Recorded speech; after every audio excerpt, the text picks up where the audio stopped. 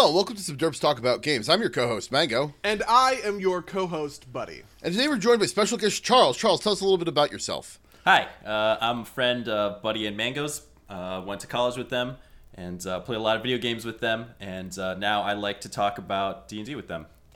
Yeah, and just to be clear, this is Charles Pow, different than Charles Duick, who is on a different cast. This is a thing that I forgot in the pre-roll. Long-time listeners. Yeah, long-time listeners. Do not be confused. But yeah, today we're going to talk a little bit about 5th edition. But before we do that, Buddy, why don't you tell the folks at home what it is we do on this podcast? Well, it's pretty simple. Because on this podcast, we like to talk about games. So we're talking about 5th edition. Charles plays a lot of 5th edition, right? Mango plays a respectable amount of 5th edition. And I have literally only played 5th edition once, and that was at Gen Con. I talked a little bit about that. So I'm interested to kind of probe some of the opinions, some of the differences. What are some strengths? What are some weaknesses? From the two of you about your experience with 5th edition. Sell me on 5th edition. But I guess my first question is kind of like Charles, you can go first. How would you kind of summarize 5th edition in a relative environment to something like Starfinder that we've played together, or Pathfinder that we've played together, sort of thing, right? Like, in terms of the big name, big systems, how does 5th edition stack up to those experiences? And before you jump into that, just real quick, how much Pathfinder experience do you have? Because that's significantly less than Buddy and I, correct? Pathfinder experience-wise, I have practically zero. But if you count Starfinder, I've played for, how long has it been, Buddy? Maybe like 3 months? No, actually... Yeah. Probably longer than that, because Gen Con finished in August, so we probably started like mid-September, maybe. So, yeah, about 3 months. 3 months or 4 months of Starfinder. Yeah. So right. Yeah, basically I know those two systems and the other systems that we played at Gen Con, but those aren't quite the same thing as D&D systems. But yeah, so how do you feel 5th edition stacks up?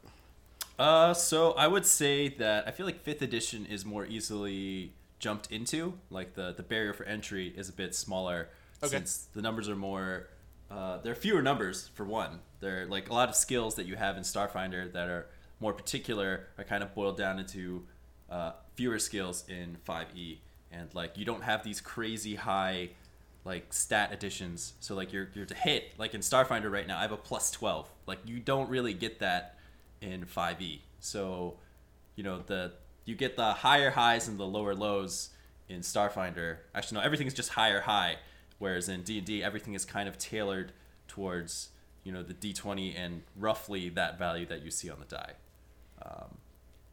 Yeah, so I would actually say that lower lows is actually accurate, because the skills you don't put points in are actually comparatively worse, and the DCs reflect that, right? The DCs are higher in Pathfinder because the numbers get higher, so not putting numbers in it make it much harder to do something you're not good at in Pathfinder, and Starfinder. I just want to echo some of the things that Charles said. I definitely think it's a much easier system to get into. The thing that I feel like D&D has less of, and this isn't as present in Starfinder because it's been out less time, but like there's just so many myriad character options in Pathfinder, which, if you want, that is a real strength of that system. And so, while I think a lot of the core kind of fantasies and archetypes are really well covered in 5e, I don't think they are covered to like kind of the extent and to like the depths that Pathfinder does, because kind of, Paizo makes all of its money off of Pathfinder, so it keeps printing Pathfinder. Wizards of the Coast doesn't need to, flood the market. They got Magic making plenty of money for them. They don't are there additional source books? Like there is the player's handbook, obviously, but are there other books that are coming out that are different character options, stuff like that? So they release free stuff online. It's called Unearthed Arcana, and then they very recently released Xanathar's Guide to Everything, which is mostly a collection of those things with some revisions in it. Okay. And that's true also of the monster manual that they released, right? Like it's an in-lore, like kind of a Fantastic Beasts and where to find them sort of monster manual, rather than like a like the fancy term for this would be like non-diegetic kind of monster manuals that we see in Pathfinder, which are just, here's a big old collection of monsters or whatever, right? It's someone's guide to some things, and all of the entries in there, I mean, they have stat blocks and everything, but all the entries in there are written from the perspective of whatever that guy's name is. Is that true? Volo's guide? Yeah, I want to say. I feel like most, at least for Xanathars, because I haven't looked at Volo's too closely, it's mostly like your normal monster manual, and then every once in a while there's like a bubble on a page with Xanathar's like quippy quip. Okay. Yeah, because I remember looking at like whatever Volo's Guide to Monsters, whatever it's called, and people were talking about it in that kind of context, like, you know, that they had chosen to go with something that is, you know, hypothetically like in universe, if that makes sense. But yeah, I'm curious, Charles. What characters have you played? Because I've only ever played a Dwarf Warlock. Okay. Character-wise, I have my first character I played in Homebrew with my roommate. So my roommate watches a lot of Critical Role. I have yet to get really into that, but I know enough about the characters who just kind of being, you know, in proximity to him. So he got really excited about D&D. He asked me if I wanted to do it, and I had always been curious about it. And I knew that you and Buddy had played a lot, so I was, you know, curious to try it. So I played with a couple of friends that I knew from high school, and they didn't really get nearly as into it as I did. But the first character that I made, I don't know why I gave you that super long tangent. I could have just specifically stated what I played. But the first character I ever had was a Dragonborn Eldritch Knight. And for Buddy, who may or may not know this, Eldritch Knight is a fighter who also picks up a little bit of wizard class abilities. Is it its own class, or is it like a subclass kind of? It is a subclass of fighter. Okay. So fighter is the main class. There is no like straight up you are a fighter, though there is a champion. But anyways, the point is that the fighter is the main class, and there are always subclasses underneath. So that particular subclass is Eldritch Knight. And I think the main thing that appealed to me is the gishy nature, because I thought it would be boring to play a straight fighter, and it would be not fun to be a straight caster, because I don't like being a little bitch in the back shooting spells forever. So I was like, what's a good combination?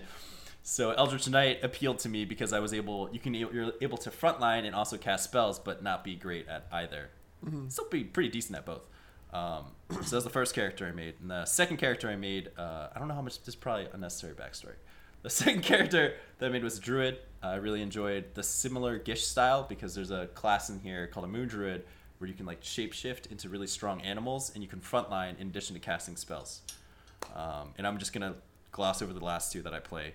Is another Dragonborn, a revamp of the first one because that homebrew group died out. So I gave him the same exact name, but made him more evil. Kind of a remix. A warlock. A remix, absolutely. The other one was good, and this one's just pure evil. It's awesome. It's so much more fun to play evil characters. It's a warlock, that.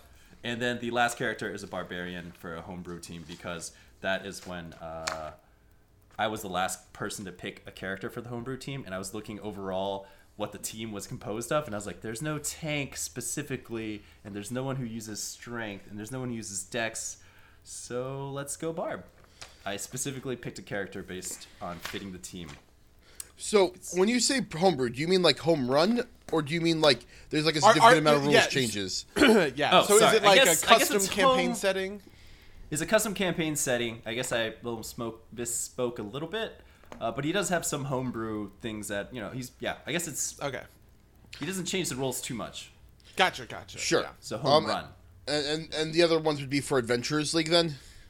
Everything else is, for Adventurers. And Adventurers League is like Pathfinder Society, yes. But for D&D 5e. Okay, cool. So that makes a lot of sense. So I want to talk a little bit about classes and subclasses, right? So you mentioned Eldritch Knight. Eldritch Knight is a subclass of fighter, right? Also, just for kind of solidarity, Mango. So what are the classes, subclasses that you've played? Just so it's a dwarf warlock. He's a Pact of the Tome warlock. I assume your Dragonborn's a Pact of the Blade. If you were going for that kind of absolutely.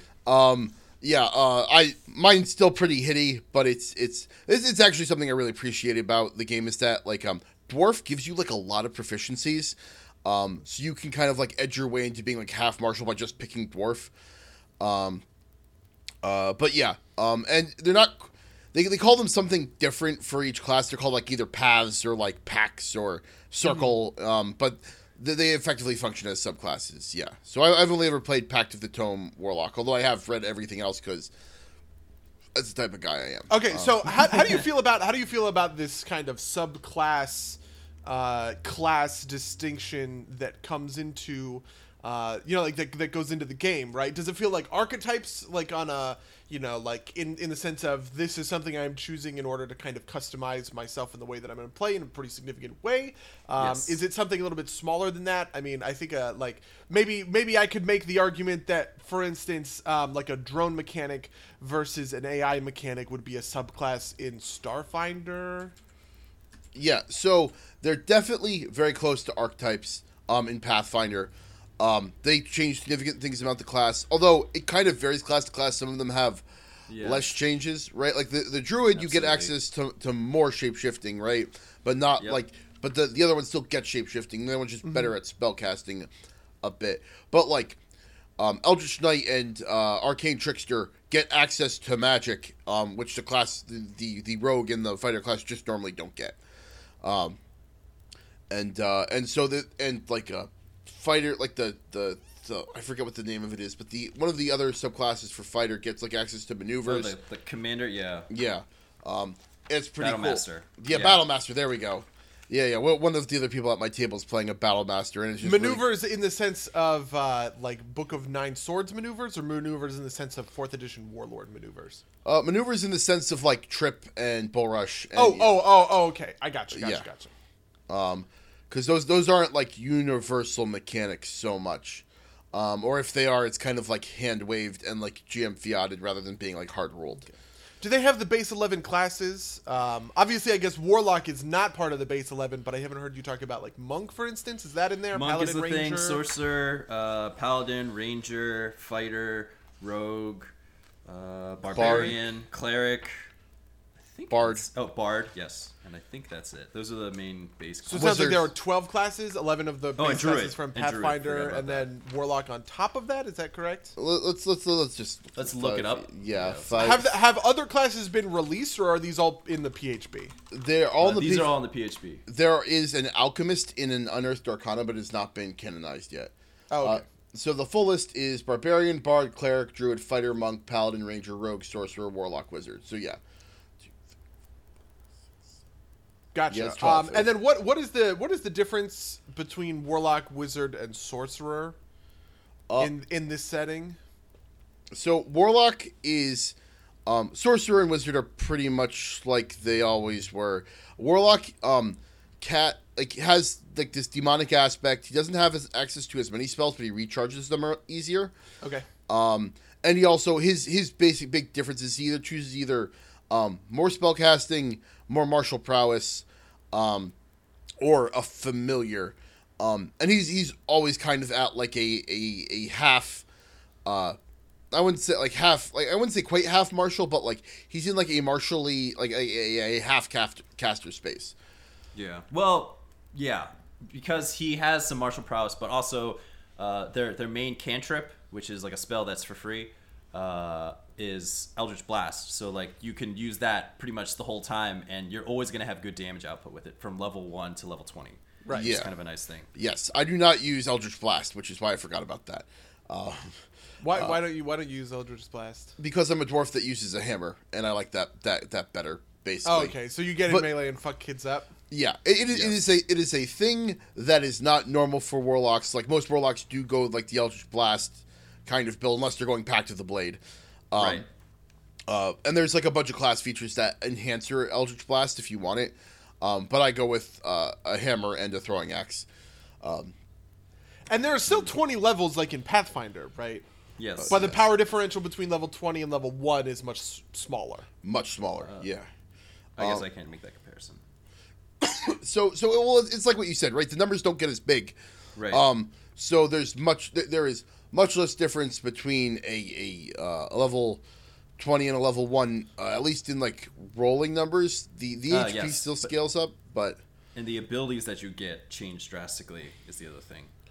How do they change? Like what is the benefit of leveling up if you're not getting just flat numbers? So the main thing that I like to talk about, the main biggest thing, is the keystone. So the keystone is what you get at the 20th level, and the main skill of that class, and it's usually something really super powered.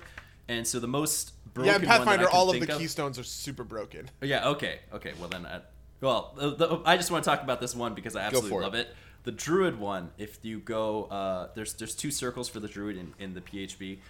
One of them is to be more spellcasty, the other is to be more shapeshifty. And the shapeshifty one, you get access to stronger shapeshifting forms. You can actually turn into an elemental at level 10, which is really fucking cool. And when you get to level 20, the keystone is that you can shapeshift literally every turn. Wait, I'm sorry. So is there a keystone at level 10 and a keystone at level 20? Only at level 20, but I just wanted to note that you could turn into an elemental literally every turn. So if you like, an elemental has like 100 plus health. If you get knocked out of it, or even if you don't get knocked out of it, you can move out of the shape and then immediately turn back into it, or I think the next turn. Okay, so something to highlight here, because I don't think anybody's aware of the mechanic, is when you shapeshift in 5e, you put that creature's health on top of your own health pool, and then when that health pool deteriorates, you pop out as yourself with your health pool still intact. Oh, wow. Yeah. It's pretty amazing. Which is different than Pathfinder, but it actually works really well. It's really cool. We've got a shape-shifting druid. And no, that actually sounds pretty awesome, to be honest. That sounds pretty freaking cool. By the way, when you say that, it is not like you are assuming a monster manual monster, right? But you are. You are. Yeah. You go through the monster manual and you pick any beast. It has to be a beast. Jesus Christ.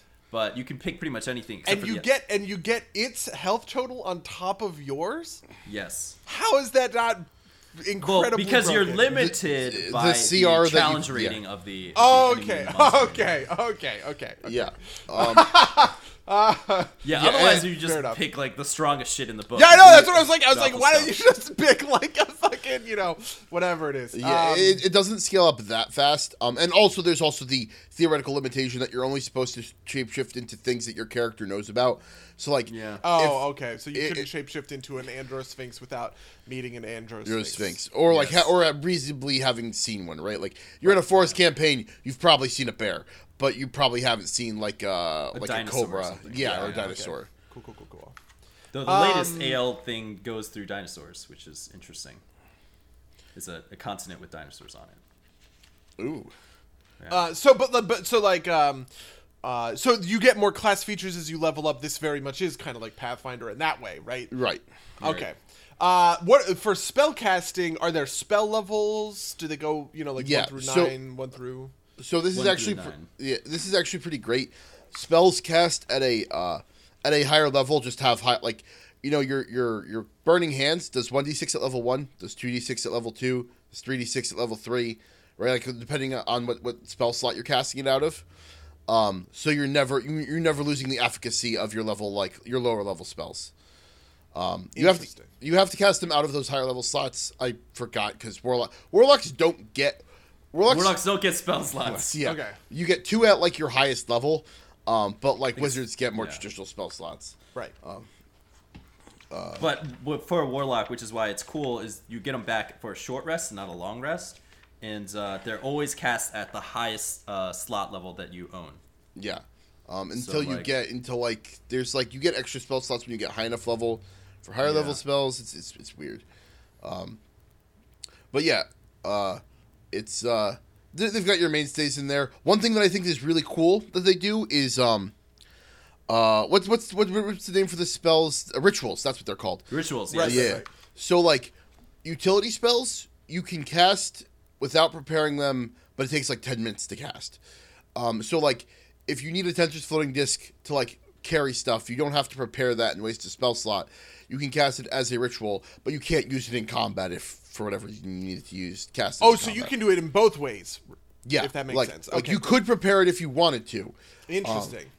Yeah. I mean, rituals are from 4th edition, so. Oh, okay. Well, I mean, the main thing for me is most of the rituals are like flavor based, or they're kind of utility based. So it's nice that they make it so that if you burn up the capability to know a certain amount of spell, you can only know a certain amount of spells. So if you can replace one of those spells with something that you can use utility wise, but not expend your spell slot in exchange, it's pretty nice. Gotcha.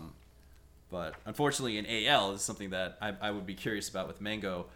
You don't really get a lot of flavor in Adventurers League because they're all pre-written modules. They have all pre-written like monsters and stuff, and a lot of the people you play with don't really care for the role playing, so it kind of removes a lot of the fun in the aspect of like people just half the people are murder hobos, and the written modules themselves don't necessarily give a lot of way to do a lot of role playing because they're fairly linear.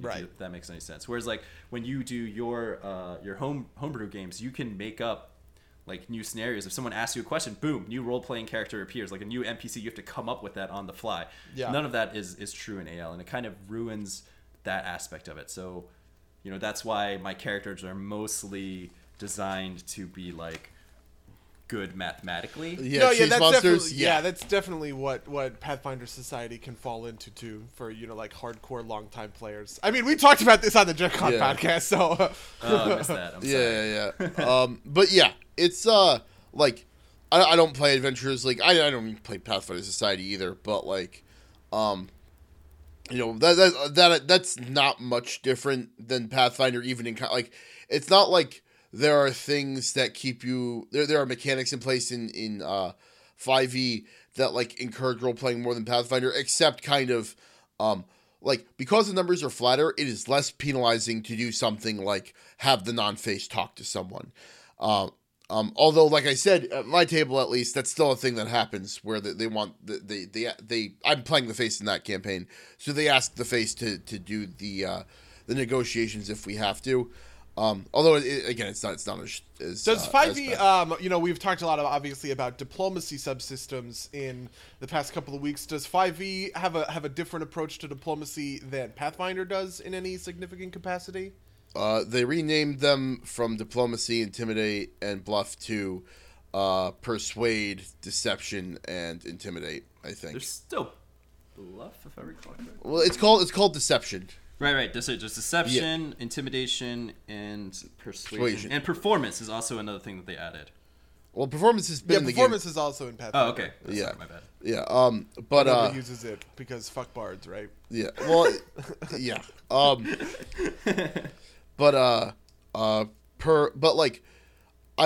So it's not significantly different in that way, but I do like the names better because, like persuade, like. I think there's a tendency to fall into a trap where like a like sleazy kind of salesman that's telling you things that are true, like you want it, like that feels kind of like bluff because diplomacy has this kind of noble connotation. But I think even though I think that would be a diplomacy check, I think that fits better with the name persuasion. Right. And so you can still persuade someone with shitty reasons, but it's weird to be diplomatic for shitty reasons. Yeah. If that makes sense. Yeah. Absolutely. So I like the names better. Okay. Other major thing is that instead of like professions, you get proficiency with tools, and those kind of act in the same. You get to add your proficiency bonus on tool uses. Like I have Mason's tools. My character is a Mason. His name is Mason too. It's great. And he is a Mason by the virtue of the fact that he has Mason's tools. He's proficient with them, rather than putting like skill like. Points. Oh, you don't put points into skills in 5e. You gain proficiencies. And you kind just of gain proficiency, and then everything kind of just bumps up based on your stat bonus and your proficiency bonus. Yeah. Okay, that's also like 4th edition was that way. Yeah, essentially your proficiency bonus is like a BAB, goes up much slower, but it applies to like everything you're good at. Right. Significant in this is that like things like hitting with spells, you use your casting stat instead of like dex. Like you wouldn't Pathfinder. So you'd use intelligence or whatever to hit, yeah. Yeah. Okay. One other thing, if we're continuing to talk about differences. One of the things that I noticed in Starfinder, I don't know if this is true in Pathfinder, but the bonuses you get for the background in Starfinder doesn't really seem to make a big impact in your day-to-day occurrences. Like the bonus that you get in your stat is a +1, so it doesn't change any of your stats. It doesn't do anything there necessarily. And the skills you receive come at 6, 14, or 6 and 10 or whatever. They're all kind of spaced out. In 5e, the background that you pick immediately gives you bonuses and items related to that life that allows you, and proficiencies that kind of tailor into like the type of character that you want to be.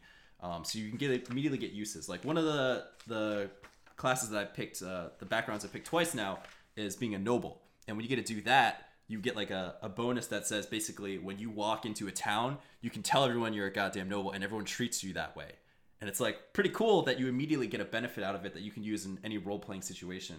And like you also get like a thing that says you're a noble. You get like a pedigree that legitimately says, "Hey, I'm a noble," and like an outfit for it. Right. So like you get a bunch of cool role playing things that I don't know if you necessarily get, or maybe we haven't really come into in terms of Starfinder. Yeah, so part of that is like how, like the fact that it builds it in, I think is good, right? Like I'm a member of the Masons Guild, and so like I get like like the rules prescribe that I can like I'm a member, I can go to the guild hall and like get food if I want, and those things can take place in a Pathfinder or a Starfinder game, but that requires kind of more like active involvement from the player and the GM. So right? Like, so it also kind of begs a question about the world, right? Like, is the world consistent? This is actually very true of 4th edition, right? Like there was a pretty inbuilt lore to the system. Who's the Mike Mearls? Mike Mearls. Yeah. He basically he once talked about 4th edition and like how he integrated lore into things, and he was kind of like, when we did 3.5, we wanted everything to be lore agnostic, right? So the lore of all of this was kind of up to you, but we felt as though that kind of left players hanging, so they like tacked on a lot more lore to stuff, right? Dragonborn are these, there was this great Dragonborn empire of Arcosia. It's now gone, right? Been replaced by the human empire of Nerath. And so, like this informs kind of Dragonborn characters fundamentally, right? Like, is there that kind of stuff? Is there that kind of interaction? I know everything takes place, there's no more Greyhawk, right? This all takes place in Forgotten Realms. They also have rules for like some of the Unearthed Arcana has different settings in it. But like the backgrounds tend to be a little bit like they're not like super plot specific, right? Like my background implies that there exists a Mason's Guild, right? But nothing in particular about that. And for like a home run campaign, you could just say you can't take the guild background, and you don't have to have that in your world. But none of them are so, at least from what I've seen, are so tied to like the Forgotten Realms details that they couldn't be easily poured into something else. Do you agree with that, Charles? Yeah. Yes, I agree. They're fairly agnostic in that sense, but I still feel like if you pick certain if you pick to be a criminal or something, you also gain the ability to use thieves' tools, and that also gives you a little bit immediate benefit, which I think is pretty neat. What about from the perspective of like races, right? Obviously there's a lot about Forgotten Realms has a whole bunch of sub races for elves or whatever. I know that there are sub races in 5th edition, right? Do those races reflect Forgotten Realms lore in any way? Like, is that Arcosia lore for Dragonborn still intact, or is that completely different? Like,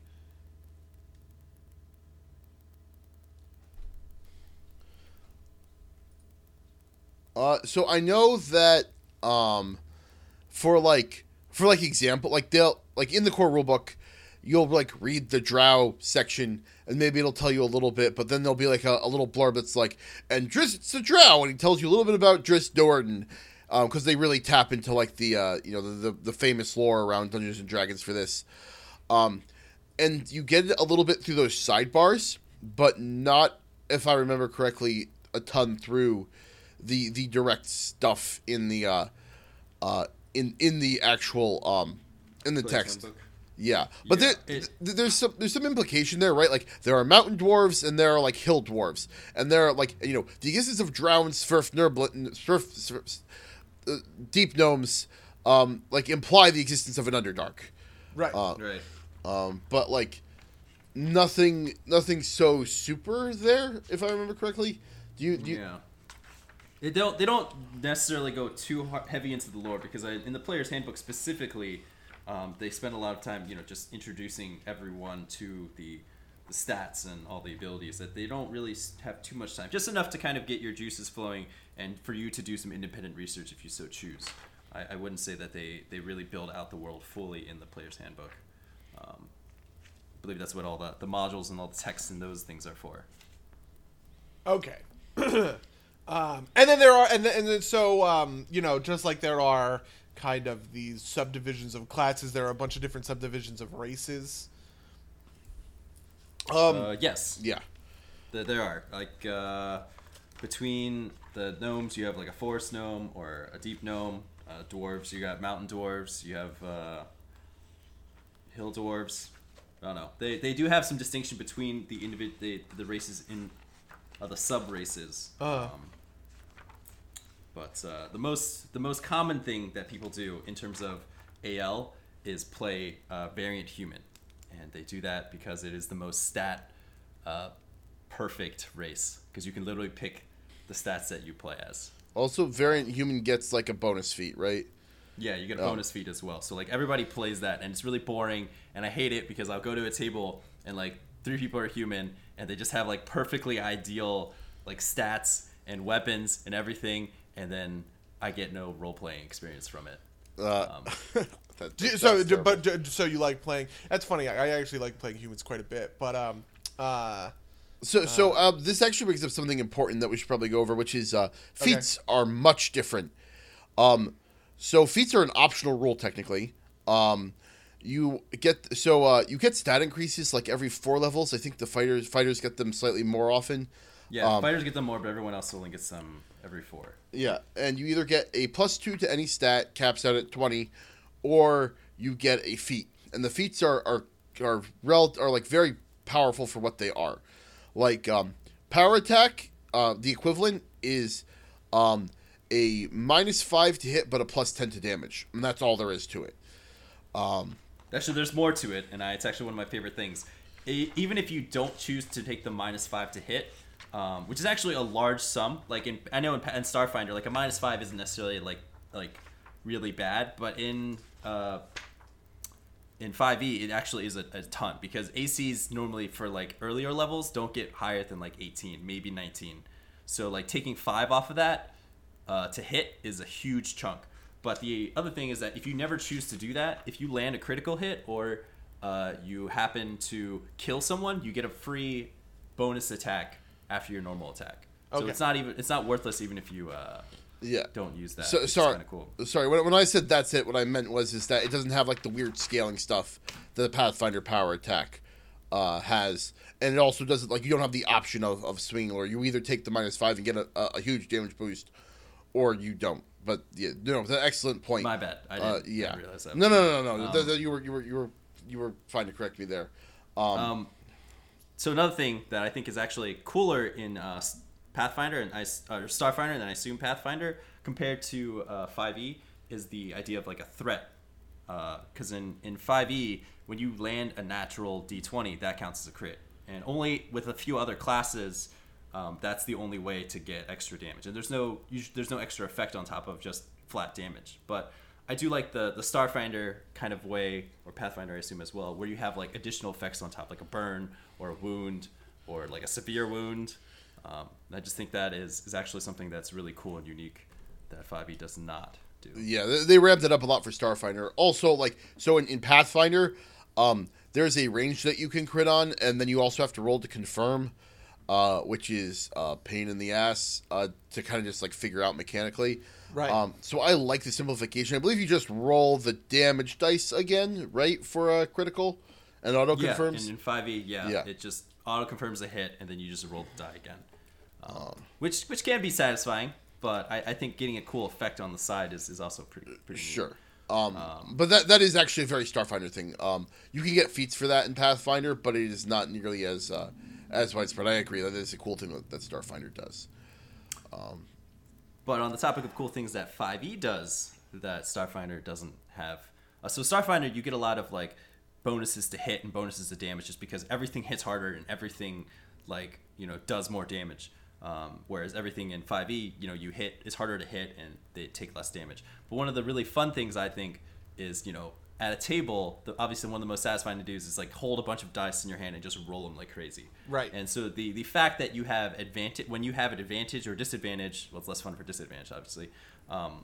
You get to roll 2 die, which equates to about like a 2.5 increase in your overall roll, but it's still nice to roll 2 at the same time. There's just more like innate fun in your head, like leaving it up to chance, as opposed to like thinking, oh, I get this flat bonus. I mean, it also sounds like it's a much easier. This is something that I feel like, to be honest, it's like It's not something you could port into Pathfinder because the modifiers in Pathfinder dominate the rolls by so much that in most scenarios, if you allowed somebody to roll twice, they would just always succeed. The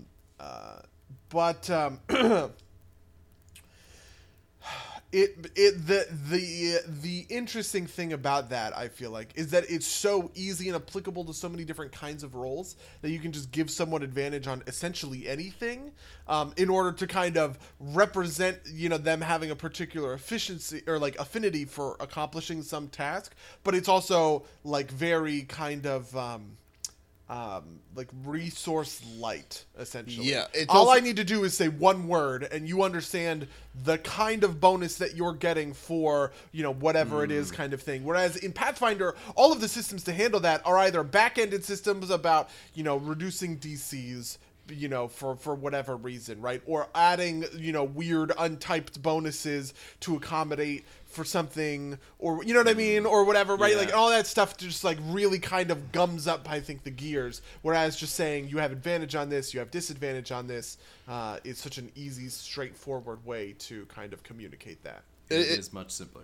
It also like frees up the math a lot. You don't have to worry about tracking numbers. It's always just it's always ever roll one more die and then either take the higher or the lower, and that just simplifies so much out of the system.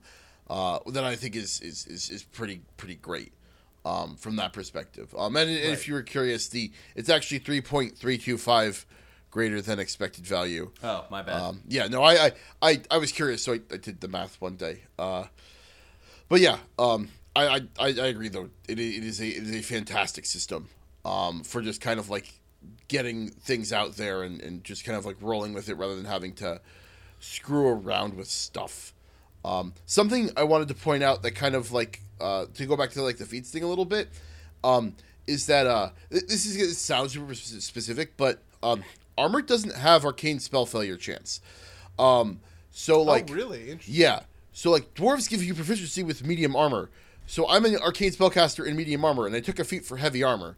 So it's you can be like a tanky caster with relatively like little investment if you build your character right. Like I think their mountain dwarves are popular because of this, because they give you proficiency in like warhammers. Oh, it's medium armor, or it's armor depending on what you're already proficient in, and then like warhammers and like throwing axes or something. It's like you get like, and so you just get straight proficiency with it. You can just do it, and it's a lot of fun. Similarly, something that I think is neat is that armor, light armor gives you any dex bonus. Medium armor gives you a max dex bonus of 2, and heavy armor gives you no dex bonus, but also takes away any dex penalty. Right. Which I think is really neat, because like I've got a negative dex modifier because I'm a dwarf, and I thought that was thematic, and so I suited myself up in heavy armor, and I'm no longer at a disadvantage for having low dex. I think that's like, it's really small change, but I think it's a really cool thing for like playing into that kind of fantasy, right? That like you could just throw armor on top of it, and if it's heavy enough, it doesn't matter how fucking nimble you are. Right. So actually, I'm curious. So, buddy, you played that one game in Gen Con, and we had a good time because all our friends were there, and the plot was quite the drams, had quite a bit of drams, which you loved. So I've been playing so much D&D lately. Like this week is almost literally every day I'm doing something D&D related. So like yesterday I played Starfinder. Today I'm doing this podcast. Tomorrow I'm playing D&D. Thursday I'm not doing anything, but then Friday I'm playing D&D again, and then Saturday I'm playing D&D again. So like I don't have time to play too many systems, and I'm wondering what is keeping Buddy Sola from trying out 5e. Mostly just that I'm at something of a saturation point when it comes to games. I can do about 2 games a week just because I have other responsibilities and stuff like that. My schedule makes it kind of tough. Therefore, right now I have Starfinder. We're playing on Mondays, and then Pathfinder we're playing on Wednesdays. Obviously, that's Hell's Rebels, right? Though I do want to mention that, we can talk about this a little more off the podcast, I guess. Hell's Rebels, obviously, if you listened to the podcast last week, you know that we came to a pretty big inflection point, which is that Barzillai Thrun has kind of revealed that your goal and his goal are a little more aligned than you might otherwise have thought, and there is the possibility that you move forward either with him, like by compromising with him, and creating a government with the fusion of the two of you, or you can continue on the same path, which is essentially that, you defeat him and kill him and shit like that, and then take over Ravenel for yourself, sort of thing. That means that the next couple of books will be really radically defined by those two differences, right? And I'm gonna need some time to do prep work for that, which we have like a small break. Maybe it would make some sense for me to play a little bit of Pathfinder, or I'm sorry, a little bit of 5th edition in that hole in the schedule, essentially. Just to kind of get a taste of it. Yeah. Mostly because I like a lot of what I'm hearing, to be really honest with you. It sounds like a system. I'm a huge apologist for 4th edition. I fucking love 4th edition compared to a lot of people out there, especially people who play primarily Pathfinder. And even though there is a ton of stuff in Pathfinder that I have yet to play and that I really want to, for the rest of my life, I could be playing Pathfinder and I feel like I would never kind of bottom out. I mean, we shit all over the Shifter class, right, in our kind of review of the Ultimate Wilderness systems. But I have to say, I would still love to play a Shifter. You know what I mean? Like, there's just so much content in Pathfinder. I want to see all of it. But the sub races, the flattening out of the numbers, man, the flattening out of the numbers is like a huge one for me, especially as a GM, by the way. A lot of this stuff really makes me want to get in and play. And specifically, by the way, when I played that 5th edition game, if you'll remember, I was a conjurer, I want to say, which allowed me to create, like, essentially... Yeah, you created cubes. Yeah, you create, like, cubes or whatever. Man, I went so nuts creating fucking items. That was such a useful ability, right? And I love that ability to... like, one of the things that attracts me so much to D&D is the ability to think outside the box, right? Because you're with another person rather than a computer system, right? And another person can think on their feet a lot more efficiently, if that makes sense. And so my hope is that I'll be able to play some 5th edition at some point and really kind of get into it. So yeah. And Mango, you don't play Adventurers League, right? You play a homebrew. Yeah. Okay, I see. I can't really talk about homebrew like AL with you guys because there's tell us, like, you mentioned the part that there's not a lot of RP there, but what else do you think of Adventures League in terms of, like, I don't know, what are your thoughts on it? Because we don't play a lot of Pathfinder Society either, which is the Pathfinder equivalent, right? And since you play a lot of it, I'm interested in your perspective on this kind of like organized play in general. Because it is organized play, one of the main benefits, I would say, is that you can pick up and play anywhere. So, like, when I went to Gen Con, I was able to play in 5e and come back with, like, extra golden experience that I wouldn't have otherwise gotten. And, like, if you're visiting someone, like, in another place and they have a comic book store, you can just kind of hop in and out. Yeah. And so one of the really cool things about doing that is that you meet a lot of people, some of them not fun to play with, but a lot others who you are also, like, you learn to be friends with. And one of those people who I played 5e with at my first table is actually a good friend of mine now, and he's part of our homebrew group, and like his friends came and joined in, and now my roommate runs an entire he runs 5e at home, not homebrew, I guess, because of the friends we made through like the through Adventurers League. So that part is really cool, playing with new people each time. You have a lot of consistency with it as well, because like when you're organizing it with friends, sometimes people can't make it, or like they're busy doing something, so the schedules get screwed up, i.e. like the past month of Starfinder didn't happen, basically, or EG, technically. But when you go to AL, it's like basically always there, because the DMs, they take vacations, but there's always another DM to take their place, so you always have something to do, which is pretty nice.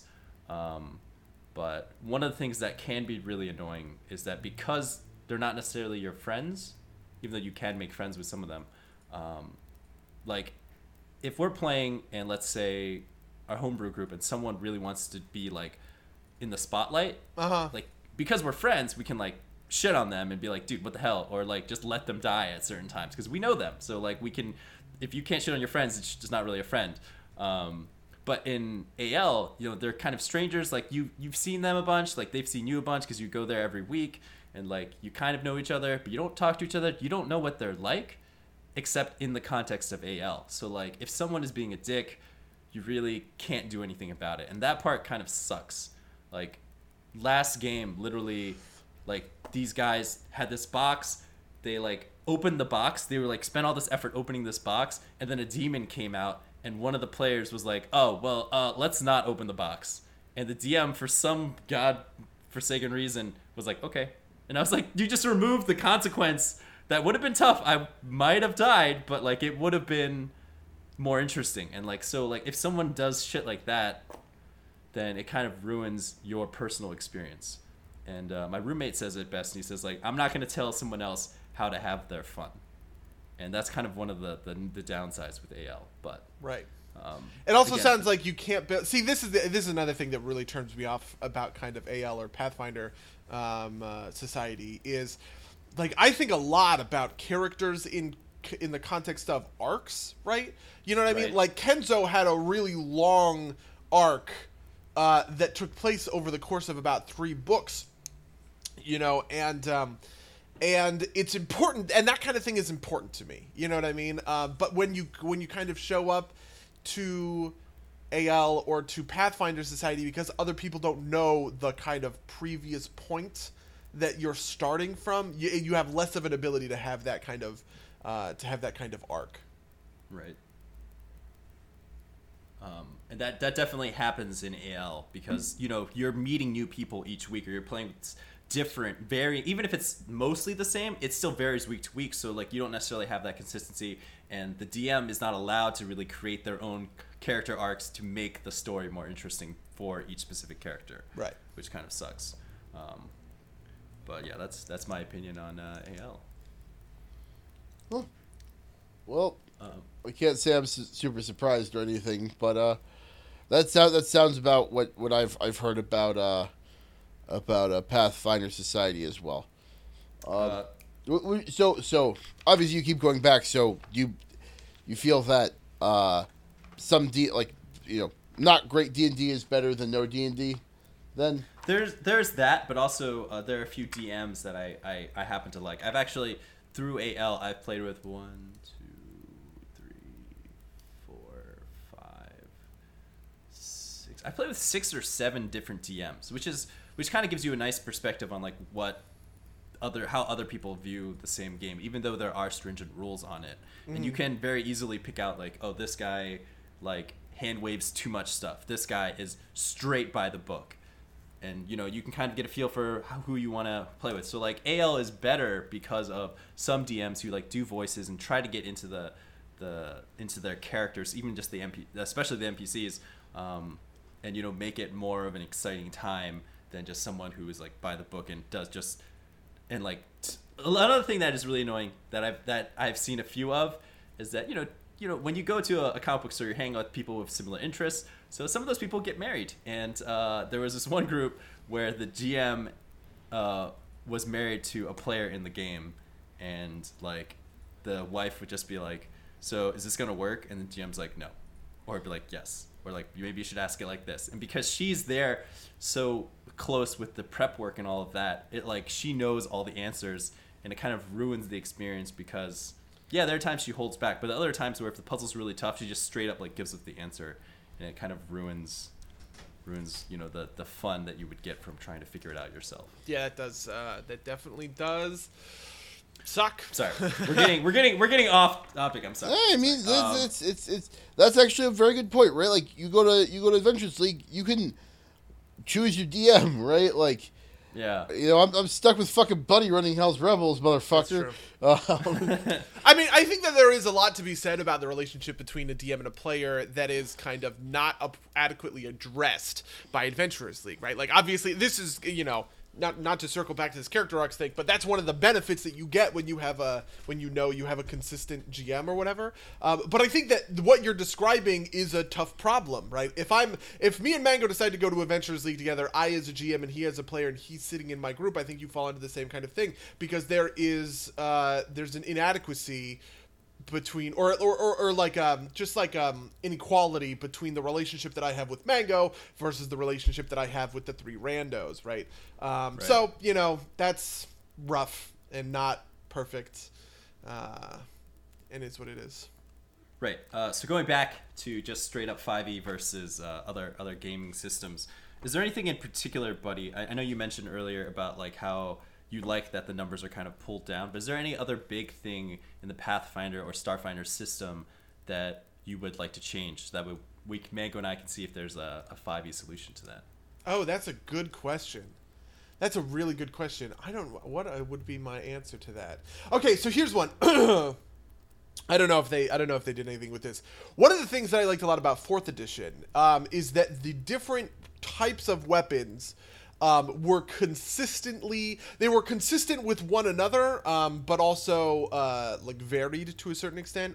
So essentially, with weapons, you also had a specific bonus called a proficiency bonus, not the same as as a 5e proficiency bonus, that just kind of said like if you make an attack with this weapon, you get a plus to hit with it that's of a certain variety, right? And you essentially had swords that were more accurate because they had higher proficiency bonuses, right?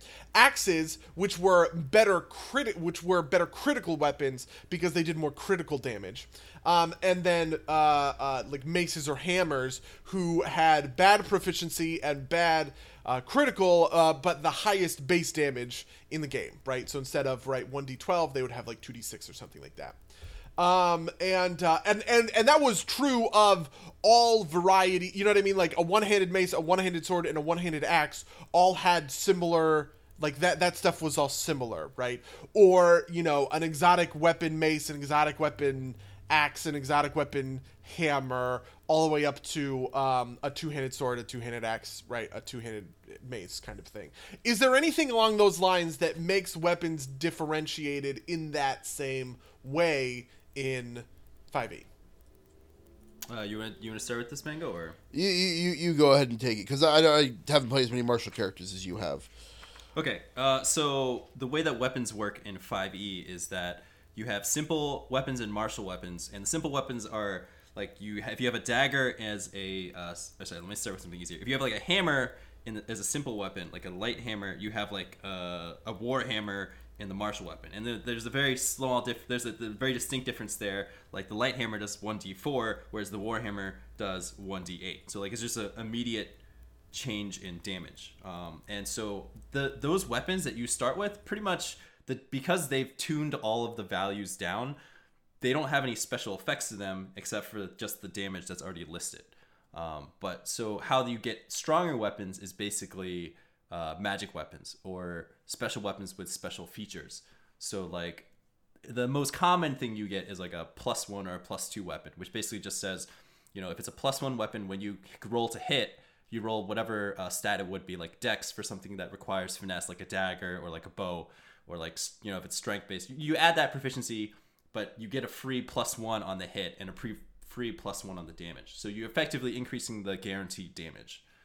So that's one of the ways that they do it. And then in terms of, I don't know if Starfinder has like particularly, like when I played Starfinder, everything is just kind of listed and you can make the augmentations yourself. But in 5e, they have books that talk about like specific magic items with very unique qualities that you can then, like, and that's it. You don't really upgrade your weapons, so to speak. Yeah. Okay. So this is actually a criticism I've heard leveled at 5e, is that they hide the magic items away, and they're not super great about them. But I think the answer to your question directly is no. In the interest of kind of like leveling things out, things are more they are more the same than they are different. Which kind of frees you up to like choose what you want based on cosmetic or on kind of cosmetic choice, rather than on power gaming choice. But I always pick the hammer because that's my favorite type of weapon.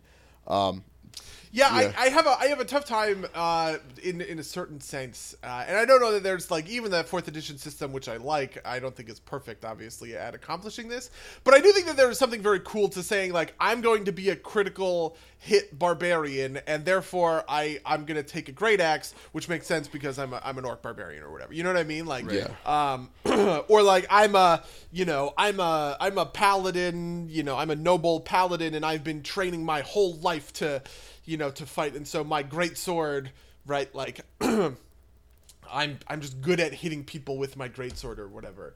Right, so you get those benefits tailored to the type of style in which you choose to play your character. And but it also kind of like has like a flavor hit too. You know what I mean? Where it's not just like, because I actually do think that there's something that's not great about a purely cosmetic system. Like if you have a system that says 2-handed weapons are 2d6, one-handed weapons are 1d6, and whatever exotic weapons are 1d10 or something like that, and then you just kind of fill in the blanks and say, well, my 2d6 weapon is a hammer because I like hammers versus my 2d6 weapon is an axe. I actually think that system is not great because it's so weightless, you know what I mean, and it makes the choice completely superfluous essentially. Actually, Angry GM did a very good article about it. He did it with armor instead of with weapons, but he basically went into how his decision making about. He wrote new armor for a campaign he's running. I'll link it in the description, but it's very much along kind of the same ways that you're saying, buddy. You don't need to plug all the holes because you want things to be interesting. You want some randomness in there to make the choices kind of neat and like a little bit more varied. Yeah. And like you were talking about Mango earlier, I don't know. Sorry to interrupt, buddy. But you were saying how that 5e hides the magic items away, and that is something that is very true with Adventurers League. Like, I have one magic item after playing a character for I want to say 3 or 4 months. I have gotten one magic item. Wow, that is it. Or maybe at least it also sounds like the magic items. I mean, I'm a fan. We use the automatic bonus progression in House Rebels. I'm a big fan of the automatic bonus progression system. How intrinsic to the power level of characters are magic items? They're pretty big bonuses. Right, the question here is more along the lines of how important is it for your character to have a magic item for him to be quote unquote competitive? In Pathfinder, a 10th level fighter with no magic items is an awful character, but a 10th level fighter with magic items, you need the big 6 or whatever they're called. Yeah.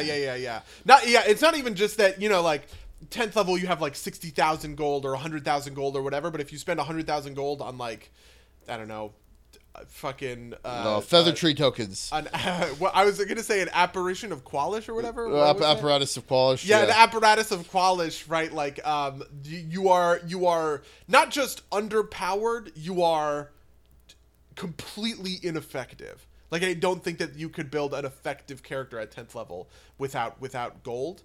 And that's not even addressing the fact that you can make an ineffective character just by picking the wrong magic, if you don't have belts of giant strength and shit like that, So how necessary are magic items from that perspective? I would say that some characters are more immune to needing magic items than others. Okay. But if you, for say the druid, he's a spellcaster who can also shapeshift, but your magic items aren't particularly useful necessarily when you turn into an animal, right? And since your animal stuff scales with your level, if you're an animal half of the time, it doesn't really matter that your magic items are crap. But for, say, a wizard in 5e, a wizard, you get spell books, which allows you to increase your overall spell collection. So if you're not playing campaigns where you find spell books, you're effectively much less useful overall. And a fighter without magic armor, without a magic weapon, a purely physical fighter has no ability. Once you hit tier 2, which is levels 5 to 10, a lot of monsters have resistance to normal physical attacks. So if you're a normal fighter and you don't have a weapon that's magical, right, you basically don't hurt them. Gotcha. Which kind of sucks.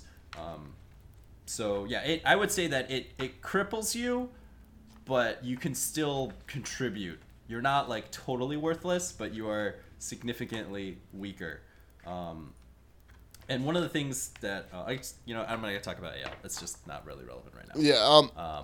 it's kind of in that same. And I wanted to say that, like, from my experience, it's less important than Pathfinder, but not important. Okay. But something I do want to highlight is something with magic items I think they do well is that a lot of use magic items are like X uses per day and they recharge overnight instead of being like X total number of charges, which I think really elegantly solves like the Cure Light Wounds wand problem. Because like instead of having like 50 charges and you just have like 7 of them, you have like you can use like I've got a circlet that can cast Searing Ray like once a day. And I get that every day, but I don't have to worry about running out of it or like power spamming down the boss with it. Friend of the cast, Nick, has famously said that consumables are definitionally a waste of money because you will eventually run out of them. And to be honest, I think you can't argue that that's not true. That is obviously the case. Yeah. That is literally factual. Yeah, so, obviously, well, whatever. I'm not going to get into the edge cases here. Okay, I feel pretty good about this. I have to say, I have been looking to play a 5e game for I guess like a long time. It's just hard. There's just so much shit to do. I also want to play a 7C game, you know what I mean? I just want to do lots of different things, you guys. Yeah, I don't know if you saw Charles Powell, but 7C is releasing an Eastern-themed game in August, and I assume it'll be at Gen Con. Yeah. So I'm hyped for that. Yeah, we have also talked about kind of like preempting Gen Con by a little bit instead of just showing up for the back end of the week. Right. We would go and do like a more dedicated thing. So maybe that's, maybe we could play like a 4-day, 5th edition game, 12 hours a day, just like go fucking ham on it or something. Well, we gotta play Diplo though. Yeah, we do. Yeah, we do gotta play Diplomacy. No, we don't have to play it. Yeah, we do little. Have you ever played Diplomacy, We have our Charles? own mini Gen Con. Huh? Have you ever played Diplomacy? I don't think so. Did we play that at Gen Con? Oh, no. But Diplomacy is Then the no. fucking best. I played Diplomacy with Mango in college. Diplomacy is a game with, like, no dice. There's no, like, randomness involved. It is one of the best representations of a diplomatic game I have ever seen, ever. You know what I mean? Huh. Like, it's just all about your relationships with other people. Are there cards as well, or is it? Yeah. So is there no randomness?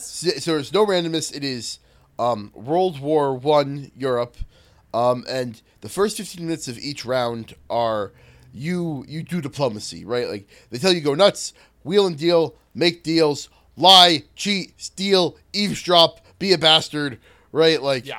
And like this is explicitly in the rule book too. It's great.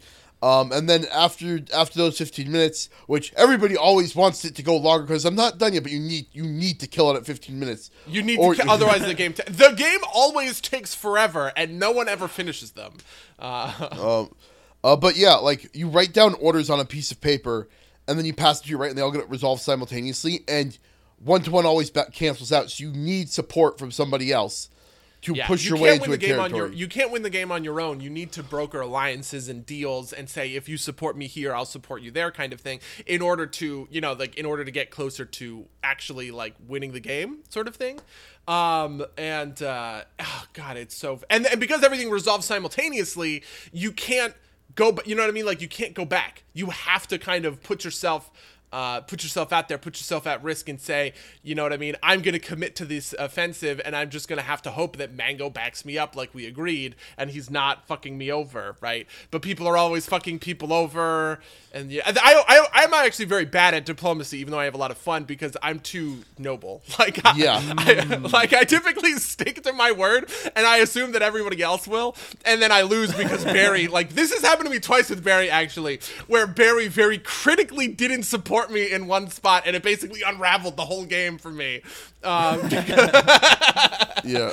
friend Danny's like that too, just like no sign of anything on his face, just like knife 6 inches into your back. He's like, that's diplomacy. Yeah, it's so good. That's dude. Awesome. Oh man. Anyway, so I guess that about wraps it up for 5e. But we still have half an hour to go. I had some other stuff that I could ask, boys. if you wanted. I was gonna say tangent based on what Buddy just said.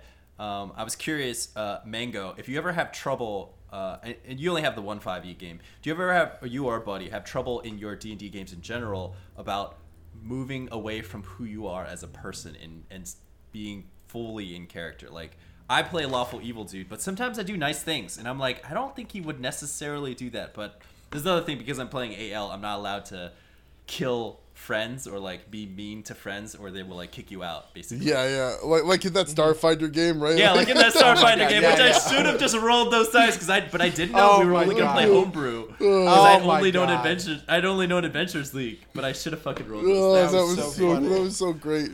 But yeah, I find myself getting better at it as I play more.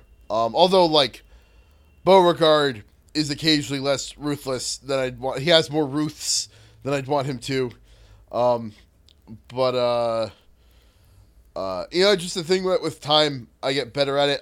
There's also kind of an aspect of like, the reason I am playing most of my characters is because it's like emphasizing a part of me that I want to explore. So it's not as difficult, right? Like I rarely play things that are like totally against who I am as a person, right? Like, right. Like I've never played like, like a fucking like cannibal commie or something, and so like it's easier from that perspective. I actually feel that this is less of this is mostly something that comes out in the group that I am playing with. An easy example of this would be in Mark's game. That I had a kind of like, my character had a kind of crisis of conscience role-playing experience, but because Nick is not very in tune with the role-playing experience, he was just kind of like, buddy, you control the character, you can get him past this, why are you being such a dick and holding up the whole game? You know what I mean? So like, we were in an environment, and I understand that, right? But like, I was in an environment where I was trying to roleplay, but the people I was with were not kind of meeting me halfway, which is kind of a damper on things, right? Like, one of the things that I think worked so well about our 5th edition game is we all went really hard into it, right? Oh, yeah, absolutely. And everybody kind of put themselves out there to a certain extent when it came to like actually role playing minute by minute. But I think if you're the only person doing that in a group, or there's a small contingent of the group that kind of like does that, it's really easy to get self-conscious and kind of like, you know what I mean? I think that's kind of my perspective on things. And that said, I also don't think that kind of thing is necessarily like, I don't think that it's like I think there's something to be said for a middle ground, I guess, right? Like, for instance, I think that it's okay for the conversations that Beauregard, Alaric, to have kind of with me as a GM about the politics of a situation, to kind of bleed the line between in character and out of character to a certain extent. And that's kind of, it's not a binary, it's a scale, right? Like there's a middle ground here somewhere where like you are playing the character, but you're also being the player, and that's also a sweet spot that you can kind of hit with the game. Right. Yeah. Because I mean, even if you do something that's out of character, you can come up with a motivation maybe in the heat of the moment or later that still makes it make sense. Yeah. Which is kind of the advantage of making up literally everything. So I had one more question that I thought would be kind of fun to do, and that is to ask Buddy what his favorite type of character to play is, and then for Mango and I to come up with one or maybe two examples of classes we think would exemplify what Buddy would like to play. Oh, in 5e? Yeah. Okay, that sounds awesome. Yeah. Okay, so probably the interesting way to go about this a little bit is the characters that I default to most often, not just in D&D, but in. Can I guess real quick? Yeah. Can I guess real quick? It's a brawler type motherfucker. Oh, really? You think so? Oh, maybe I'm wrong. Well, I guess okay. Swizz is not all brawler. Really, what I'm kind of getting at is that Mango has seen this kind of up front, which is that I name a lot of my characters similar things. You know what I mean? Like there's a Tonrik in Hell's Rebels, which is also like similar to the Tonrik that I play in World of Warcraft, that I RP in World of Warcraft, right? Which is similar to the Tonrik that I named my character in Dragon Age Inquisition or what, like whatever it is, sort of thing, right? Okay. And so if I were to make Tonrik in a vacuum, right? To allow you guys to kind of stat him up. So Tonrik is typically defined by he wears heavy armor, right? and then use it, and then either dual wields or uses a two-hander. With a preference towards dual wielding. Right, he is entirely martial. There's nothing magic about him. He is lawful neutral. He's a human, and I don't know what else. Oh, and he also kind of has a bias towards like damage over tankiness, in the sense of like, you know, Tonrik is a person whose fighting style best exemplifies kind of like, you know, like the only hit point that matters is your last, and the best CC is death. You know what I mean? That's kind of that's Tonrik in a vacuum. That's Tonrik in a nutshell. How would you stat him up? Do you want to go first, Mango, or me? You go for it, because I'm looking up something that I'm not sure how it works in 5e. Okay, well, then the most immediate thing that comes to mind is a fighter, because a fighter is just straight physical. There's nothing other than straight physical brutality there. And you said he wears heavy armor, otherwise I would have picked a barbarian. But barbarians are not...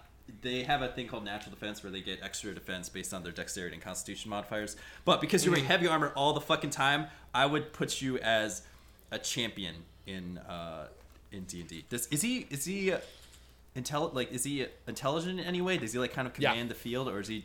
So he definitely does. Yeah, he is in for instance in World of Warcraft RP. He is not a very good fighter himself, but he's a good tactician.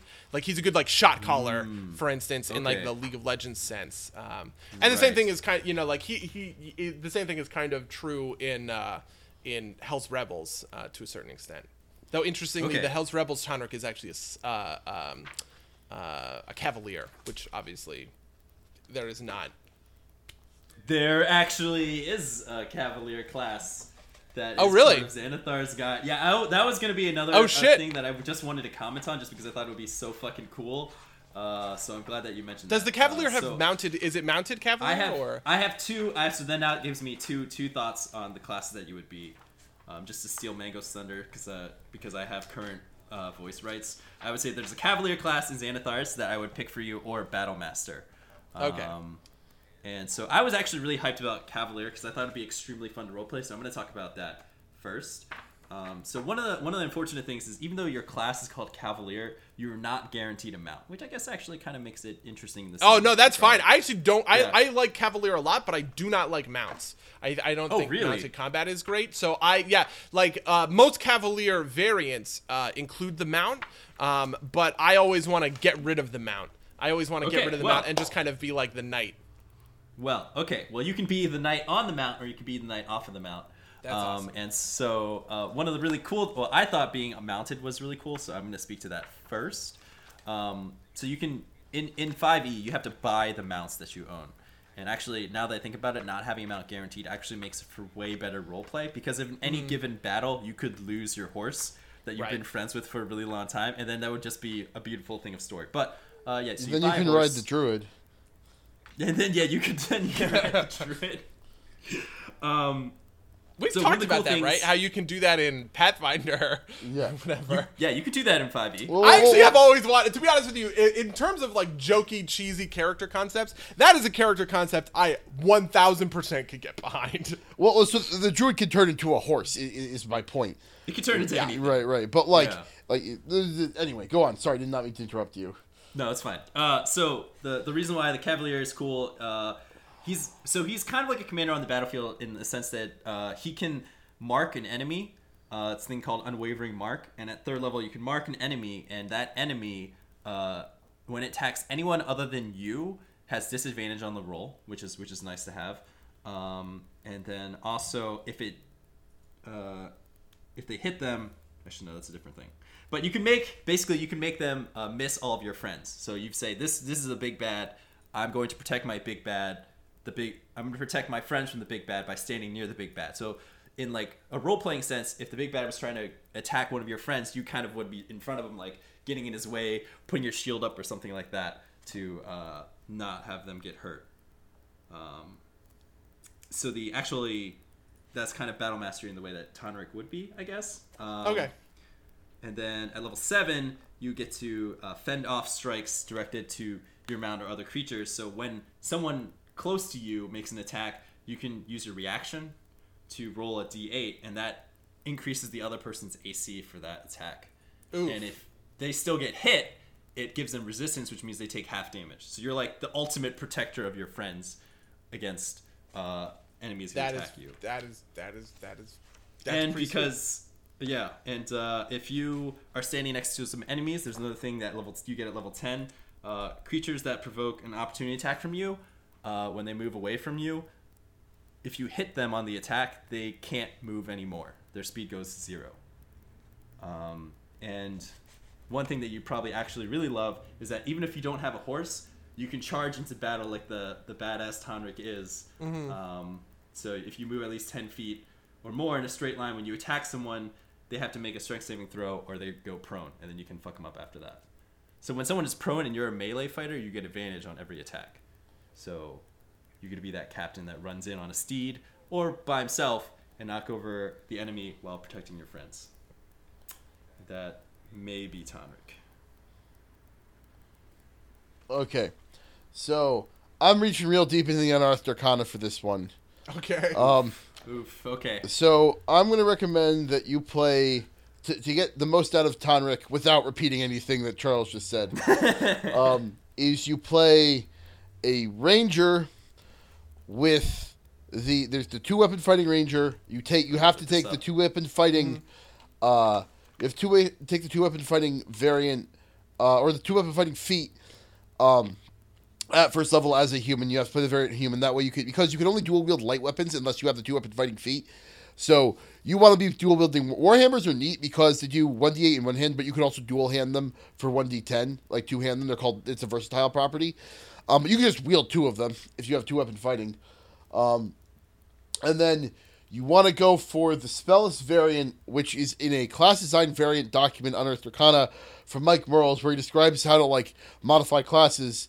But he has a Spellist Ranger in there, which basically gives you maneuvers instead of your spellcasting and some other stuff. That is actually pretty neat. Yeah. I have to say that when I built a Tonrik in Pathfinder, and he was a Slayer, because of that ability, because I could tank his dexterity and then get all the 2-weapon fighting feats with Ranger stuff. Oh, the Ranger, Ranger combat so that he would style, have high. So he would have high, and he was dual wielding bastard swords, I think, and so that he would have high. So he would have a high strength, right? Like I could pump his strength, and not have to worry about dexterity. Also, there's something to be said. Like I also envision him a little bit as like a well, whatever. Who cares? But honestly, the big one I think is probably like a champion. Yeah. There is a fighter ability so the big thing is that you don't get your ability modifier on your offhand weapon unless you're a ranger with the 2-weapon fighting style or a fighter with something. And so probably and you need that feat to get what you really want there. That's probably the best thing for champion. Yeah, maybe Battlemaster if you want. Yeah, maybe Battlemaster if he wants to. Yeah, for a little bit more tactics, but. Champion is literally no tactics. One of the abilities that Champion gets is that when you hit 3rd level, you score crits on 19 and 20, and when you hit level 15, you score crits on 18, 19, or 20. So you just the chance of you to crit is 15% on every roll. So this is actually pure physicality. This is the thing that I wanted to point out for the revised Ranger. Is there's a where is it? On the Hunter Conclave. You get you can choose a feature. One of them is Colossus Slayer, and you just do an extra 1d8 if your opponent has less than maximum HP. Ooh, that's cool. It's pretty dumb. Yeah, I don't know. I'm not super familiar with the Ranger, but I've seen people use that to great effect, and it's just stupid. Yeah, and it also comes with the whirlwind attacks. You can just spin to win, buddy. Mm-hmm. Yeah. Oh my God, that's amazing, dude! Blade Storm, multi-attack. Oh, dude, that's awesome. Yeah. Oh yeah, I looked up the Unearthed Arcana. I hope they put that in. That actually sounds really fun. Yeah. Because I actually wanted to play a dex-based ranger with two single-handed weapons, but there was nothing that really, fed into that. Yeah. Apparently, they are the least happy with the Ranger, and which is why they released this revised thing. Oh, interesting. Yeah. Just as a personal complaint to you, Mango, since Buddy doesn't know about this, what do you think of the Animal Companion Ranger? The base one. I don't know enough to really comment. Okay. What you sound like you don't like it. Yeah. So originally, my inspiration for the Druid, which was actually my first real got into it character, was from. So back in the day, I used to play a lot of D2, and one of my favorite classes to play was the Druid, because you could turn into a fucking bear or a werewolf and just destroy shit. Or you could call 5 dire wolves to your side, or ghostly wolves just come over and destroy shit. And I just always liked wolves. I know, I feel like I'm one of those guys. Who would go to Gen Con, I feel like if I didn't dress the way I did, I would have a wolf. I would have a wolf. No, I would have a wolf shirt. Revealing that you're a furry. No, I'm saying. Charles Powell, what's the name of your persona? Tell us. Right. So one of the things that I always loved was just the animal nature of a druid, and I would definitely be the type of person. I think when I was younger, I did wear wolf shirts with the moon and shit. So I have to find pictures, but I'm sure there's got to be one or two. So I did a druid because I could turn into animals, but I also looked at the ranger class because I thought it would be cool to have a companion the whole time. Oh, this is my best friend. He hangs out with me and we kill shit together. But one of the things that really bothers me is that your companion has to be CR quarter or lower, and it never increases, Mango. Oh, wait, CR what? Never gets higher. It stays CR 1/4 forever. It doesn't matter how high your ranger level gets. It just gets a little bit more HP, but it doesn't do any extra damage. It doesn't get any increased stats. It just has more health. Whoa, that sucks. It's pretty terrible. That sounds awful. Yeah, that's why I was like, this is stupid, and I played a druid, because a druid scales the levels that you get, and you just become fucking strong to the point where you're an elemental. And you can be all 4 elements of the elementals, so they all have really unique and cool abilities, which is why the druid is fucking awesome, and why I play that. But I just wanted to mention that. Yeah. That doesn't sound great. No.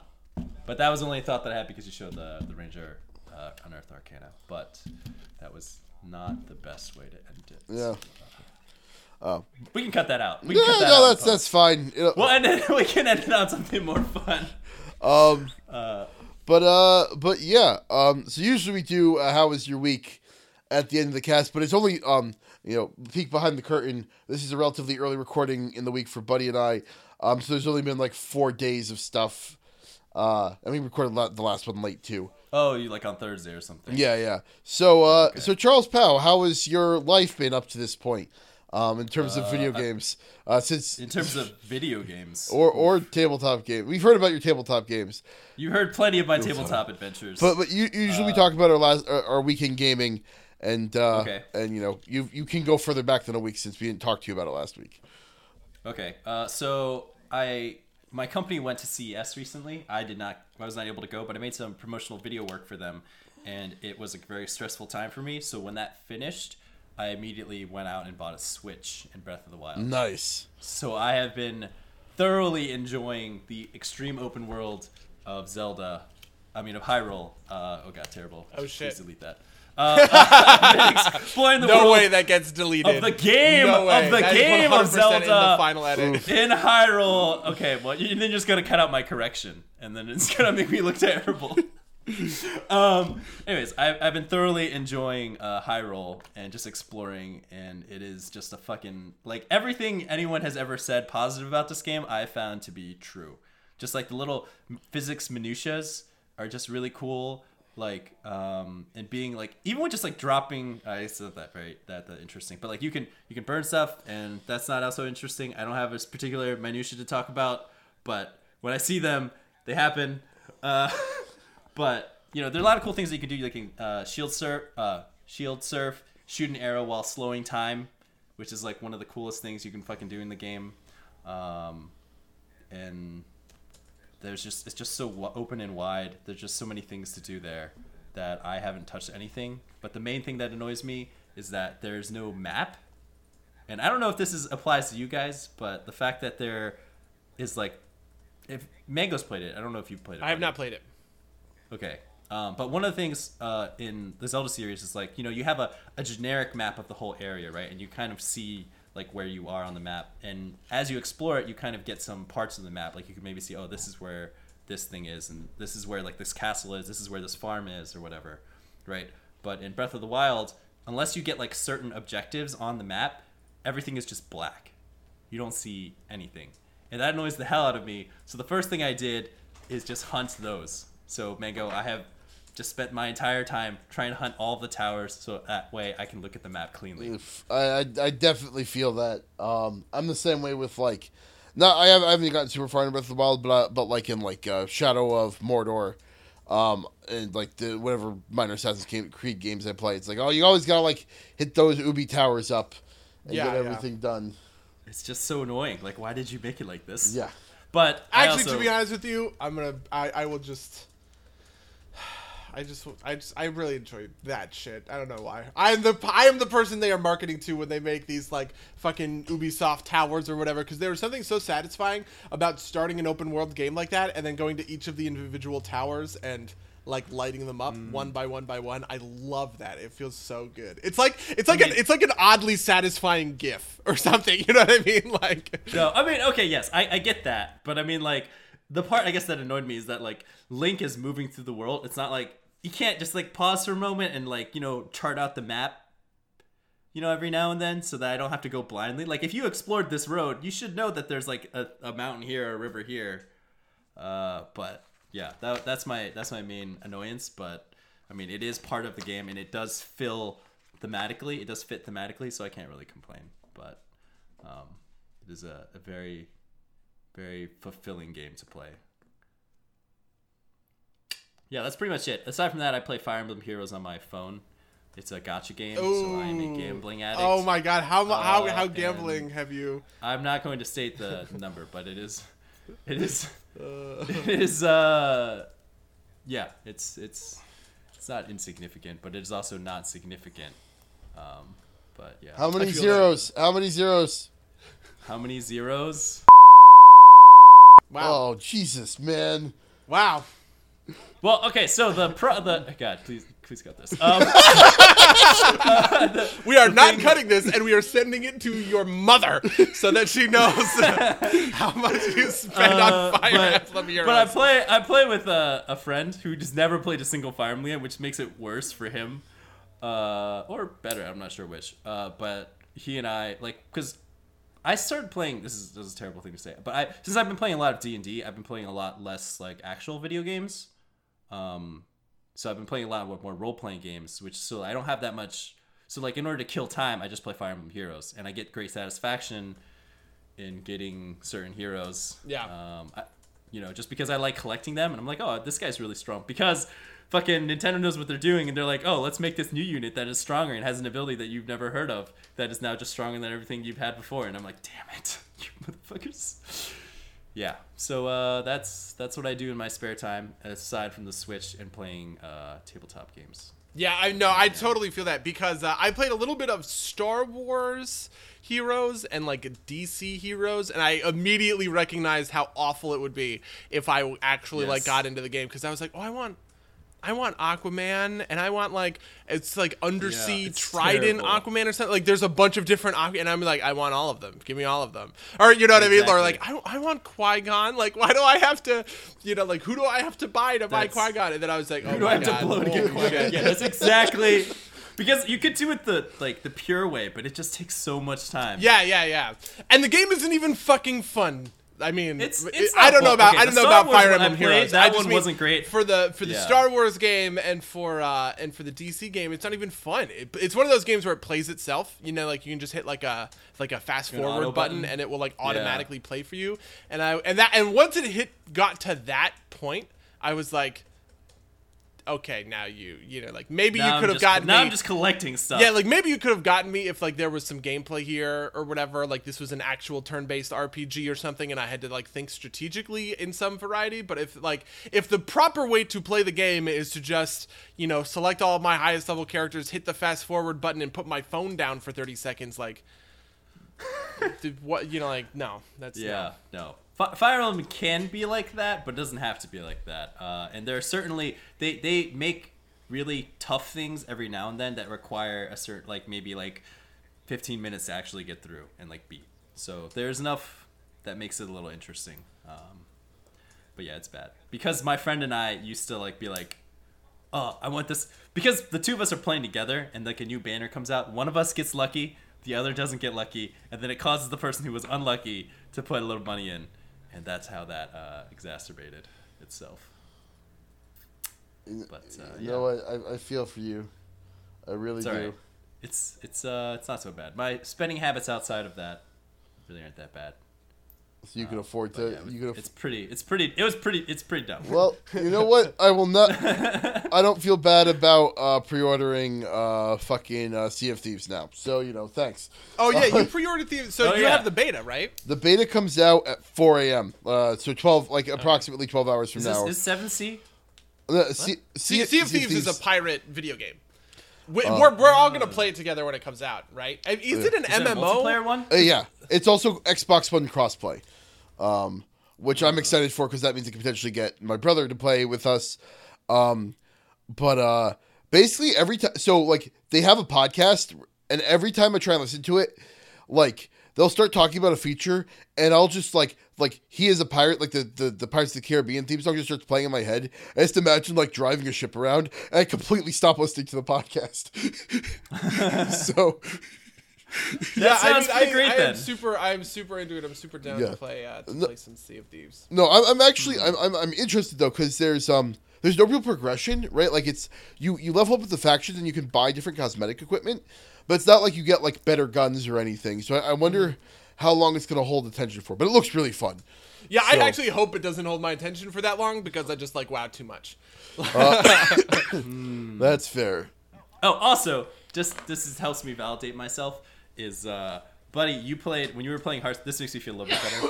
When you were playing Hearthstone, you were throwing in money to buy a pack a day. You were I specifically ate ramen for lunch. Oh my god, yeah. So I could I do want to say that since I got back into Hearthstone with the Knights of the Frozen Throne, and I had some really kind of lucky breaks when it came to Hearthstone, and I'm playing so much WoW that it's easy for me to gain the gold I need in order to get battle.net money or whatever. I now no longer feel quite as bad about the money that I dropped in Hearthstone however many years ago, because because not paying for Hearthstone very much over the last couple of months has made it so that I kind of stretch my overall Hearthstone playing time over that amount of money or something, and so I feel better about it. I'm still playing Hearthstone, actually. I actually stopped. Yeah, I don't know. Kobolds and Catacomb has been pretty bad for warriors comparatively, but it is a lot of fun to play this specific warrior deck that I play, the Dead Man's Hand warrior. That one. Specifically because okay, so there's a warlock deck right now that's just incredibly powerful, right? Is it the one that removes your deck completely? Yeah. Because there's a card it's a 6 mana 3/6 with Death Rattle that adds a 5 mana spell to your hand. You cast 4 of these 5 mana spells and you get a 10/10 for 10 with Battlecry, destroy your opponent's deck, right? And this kills control decks, right? You can't play a control deck against that because you can never go into the long game. But how does the Warlock hold on for that long? So when you're playing Dead Man's Hand Warrior, a lot of the times you're going for a fatigue strategy anyway, right? But if you're playing Dead Man's Hand Warrior, right, you have Dead Man's Hand. So if they destroy your deck, you just Dead Man's Hand in a new deck. Wait, that means you have to hold both Dead Man's Hands in your hand at any given moment. Yeah, right? And then you can also do stuff I've done this before where I use Cold Light Oracle to fill their hand, and then I kill Rin to burn the card so that they don't get the access to Azari or whatever. I see. In fact, to be honest with you, Dead Man's Hand is just incredibly efficient the Dead Man's Hand Warrior is incredibly efficient against this deck type. Because for instance, something that's typically tough for me to do is use brawls and executes, because if you don't have a target on the board, if you can't cast the spell, it just sticks in your hand, and that's a problem in Dead Man's Hand because sometimes you can gum up your hand with executes with no target, or with brawls where you can't cast brawl, right? But because that value Warlock deck always has Blood Reaver Gul'dan and always has N'Zoth, right? I can just save my first brawl for Blood Reaver Gul'dan, my second brawl for N'Zoth in order to clear out the board without too much trouble. But anyway, sorry, that's just fucking Hearthstone or whatever. Yeah, I just stopped playing because I felt the cards were too expensive. He said ironically, but yeah, something that I had to get over in the course of this is I had to stop clearing my quests daily, because I could never really make a competitive enough deck for like Hunter. You know what I mean? Like I have a competitive Warrior deck, but I don't have a competitive Hunter deck because I kind of had to pick and choose what decks I was willing to build and play. And the quests are a big part of that, right? As long as I don't care about, you know what I mean, like. Once I got over that hump of like, oh, there's an uncompleted quest in my thing, it's about to invalidate, you know, I need to play 20 fucking games with like a free-to-play Hunter deck in order to get my 5 Hunter wins or whatever. Once I got over that kind of thing, I was able to have a lot more fun with the game because I'm just playing my one Warrior deck and not really worrying about it. Right, so like Hearthstone is basically a one deck game. Yeah. That's my main complaint. People talk about like that the game is not a very good free to play game, and I empathize with that definitely. But really, I think it revolves around this one thing. It's pretty straightforward to make one competitive deck. For your expansion, I have my competitive Warrior deck, right, and I don't really worry about too much otherwise. But then you're really just playing one game, and it's called Warrior. Hearthstone. That's true, but because this is the other thing is because I play a control deck is very reactive, and so my game changes a lot depending on who I'm playing against, right? Like my strategy against a tempo rogue is like really different compared to my strategy against, you know, value warlock. Right.